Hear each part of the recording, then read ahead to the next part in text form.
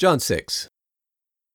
After these things, Jesus left for the other side of the Sea of Galilee, which is also called the Sea of Tiberias. A large number of people followed him because they saw the signs he did on those who were sick. Jesus went up into the mountain, and he sat there with his disciples. Now the Passover, the feast of the Jews, was at hand. Jesus, lifting up his eyes and seeing that a large crowd was coming to him, asked Philip, "Where can we buy bread so that these people can eat?" He said this to test him, for he himself knew what he was going to do. Philip answered him, "Half a year's pay wouldn't buy enough bread for them, so that everyone would receive a little."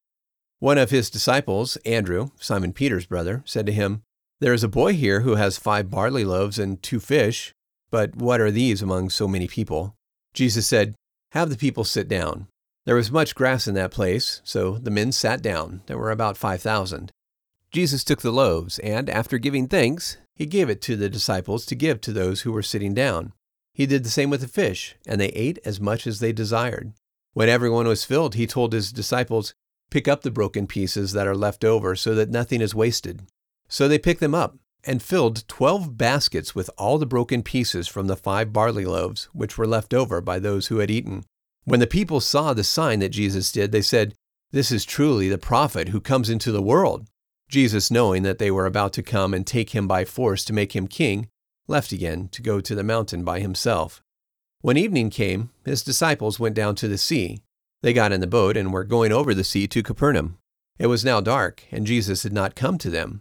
The sea was rough because of a strong wind that was blowing. When they had rowed a few miles, they saw Jesus walking on the water, coming near the boat, and they were afraid. But he said to them, "It is I, don't be afraid."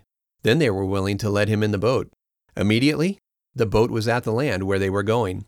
On the next day, the crowd, that had stood on the other side of the sea, saw there were no other boats there except the one that his disciples got in, and that Jesus hadn't entered the boat with his disciples. They had left without him. However, boats from Tiberias came near, where they ate the bread after the Lord had given thanks. When the crowd saw that Jesus or his disciples wasn't there, they got into the boats and came to Capernaum seeking Jesus. When they found him on the other side of the sea, they asked him, "Rabbi, when did you get here?" Jesus answered them, "Most certainly I tell you, you looked for me, not because you saw signs, but because you ate the bread and were filled.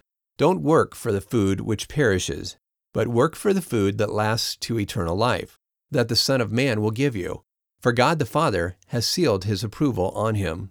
They asked him, "What must we do to do the works of God?"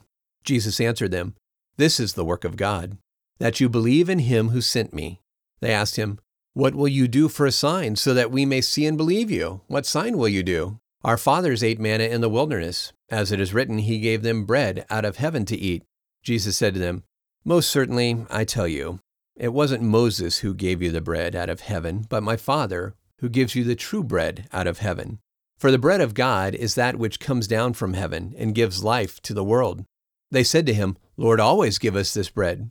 Jesus said to them, "I am the bread of life. Whoever comes to me will not be hungry, and whoever believes in me will never be thirsty.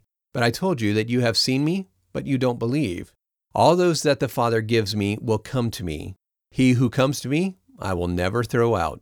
For I have come down from heaven not to do my own will, but the will of him who sent me. This is the will of my Father who sent me, that all of those that he has given me, that I should lose none, but will raise them up at the last day. This is the will of the one who sent me, that everyone who sees the Son and believes in him should have eternal life, and I will raise them up at the last day." The Jews murmured about him because he said, "I am the bread which came down out of heaven." They said, "Isn't this Jesus, the son of Joseph, whose father and mother we know? How then does he say, 'I have come down out of heaven'?" Jesus answered them, "Don't murmur among yourselves. No one can come to me unless the Father who sent me draws him, and I will raise him up in the last day. It is written in the prophets, in Isaiah, 'They will all be taught by God.' So then, everyone who hears from the Father and has learned comes to me. Not that anyone has seen the Father, except he who is from God. He has seen the Father. Most certainly I tell you, he who believes in me has eternal life. I am the bread of life. Your fathers ate the manna in the wilderness, and they died. This is the bread which comes down out of heaven, that anyone may eat it and not die. I am the living bread which came down out of heaven. If anyone eats this bread, he will live forever. Yes, the bread which I will give for the life of the world is my flesh." The Jews then argued with one another, saying, "How can this man give us his flesh to eat?" Jesus said to them, "Most certainly I tell you, unless you eat the flesh of the Son of Man and drink his blood, you don't have life in yourselves. He who eats my flesh and drinks my blood has eternal life, and I will raise him up at the last day. For my flesh is indeed food, and my blood is indeed drink. He who eats my flesh and drinks my blood lives in me, and I in him. As the living Father sent me, and I live because of the Father, so he who feeds on me, he will also live because of me. This is the bread which came down out of heaven. Not like our fathers ate the manna and died. He who eats this bread will live forever." He said these things in the synagogue as he taught in Capernaum. Many of his disciples, when they heard this, said, "This is a hard saying. Who can listen to it?" But Jesus, knowing that his disciples murmured at this, said to them, "Does this cause you to stumble? Then what if you were to see the Son of Man going up to where he was before? It is the Spirit who gives life. The flesh earns nothing. The words that I speak to you are spirit and are life. But there are some of you who don't believe." For Jesus knew from the beginning who didn't believe and who would betray him. He said, "For this reason, I have said to you that no one can come to me unless he is enabled by my Father." At this, many of his disciples went back and quit following him. Jesus said to the 12, "You don't also want to go away, do you?" Simon Peter answered, "Lord, who would we go to? You have the words of eternal life. We have come to believe and know that you are the Christ, the Son of the living God." Jesus answered them, "Didn't I choose you, the 12, and yet one of you is a devil?" Now he was talking about Judas, the son of Simon Iscariot, for it was he, out of the 12, who would betray him.